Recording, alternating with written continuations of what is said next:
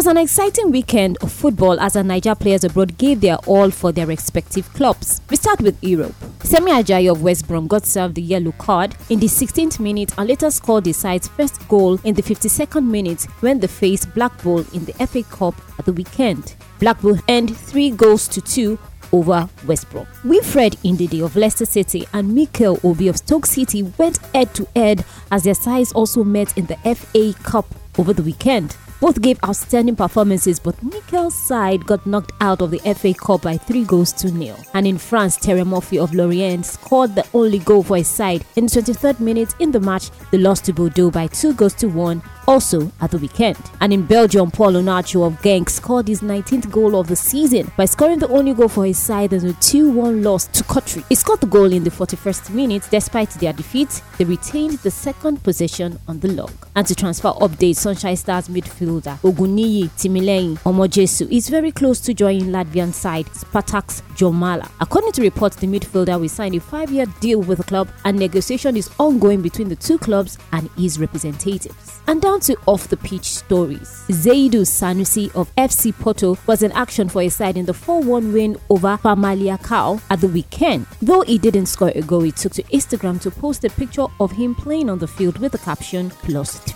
Kevin Akpoguma sustained an injury while in action for his club Hoffenheim when they took on Freiburg last week. He lasted for just 17 minutes but took to Instagram to keep his fans updated and to wish his teammates the best as they faced Schalke 04. He posted, "I would have loved to be out on the pitch supporting my team today. Thank you all for your kind messages, coming back stronger than ever. We also wish him quick recovery." He got a reply from Jamilu Collins stating, "Quick recovery, bro." Ahmed Musa also posted a picture of his lovely wife and also got motivational as he followed up on an inspiring post. He posted, "Let all your troubles, anger and pain motivate you to move on. It is only then you will be able to get up and carry on with your journey of life stronger than before."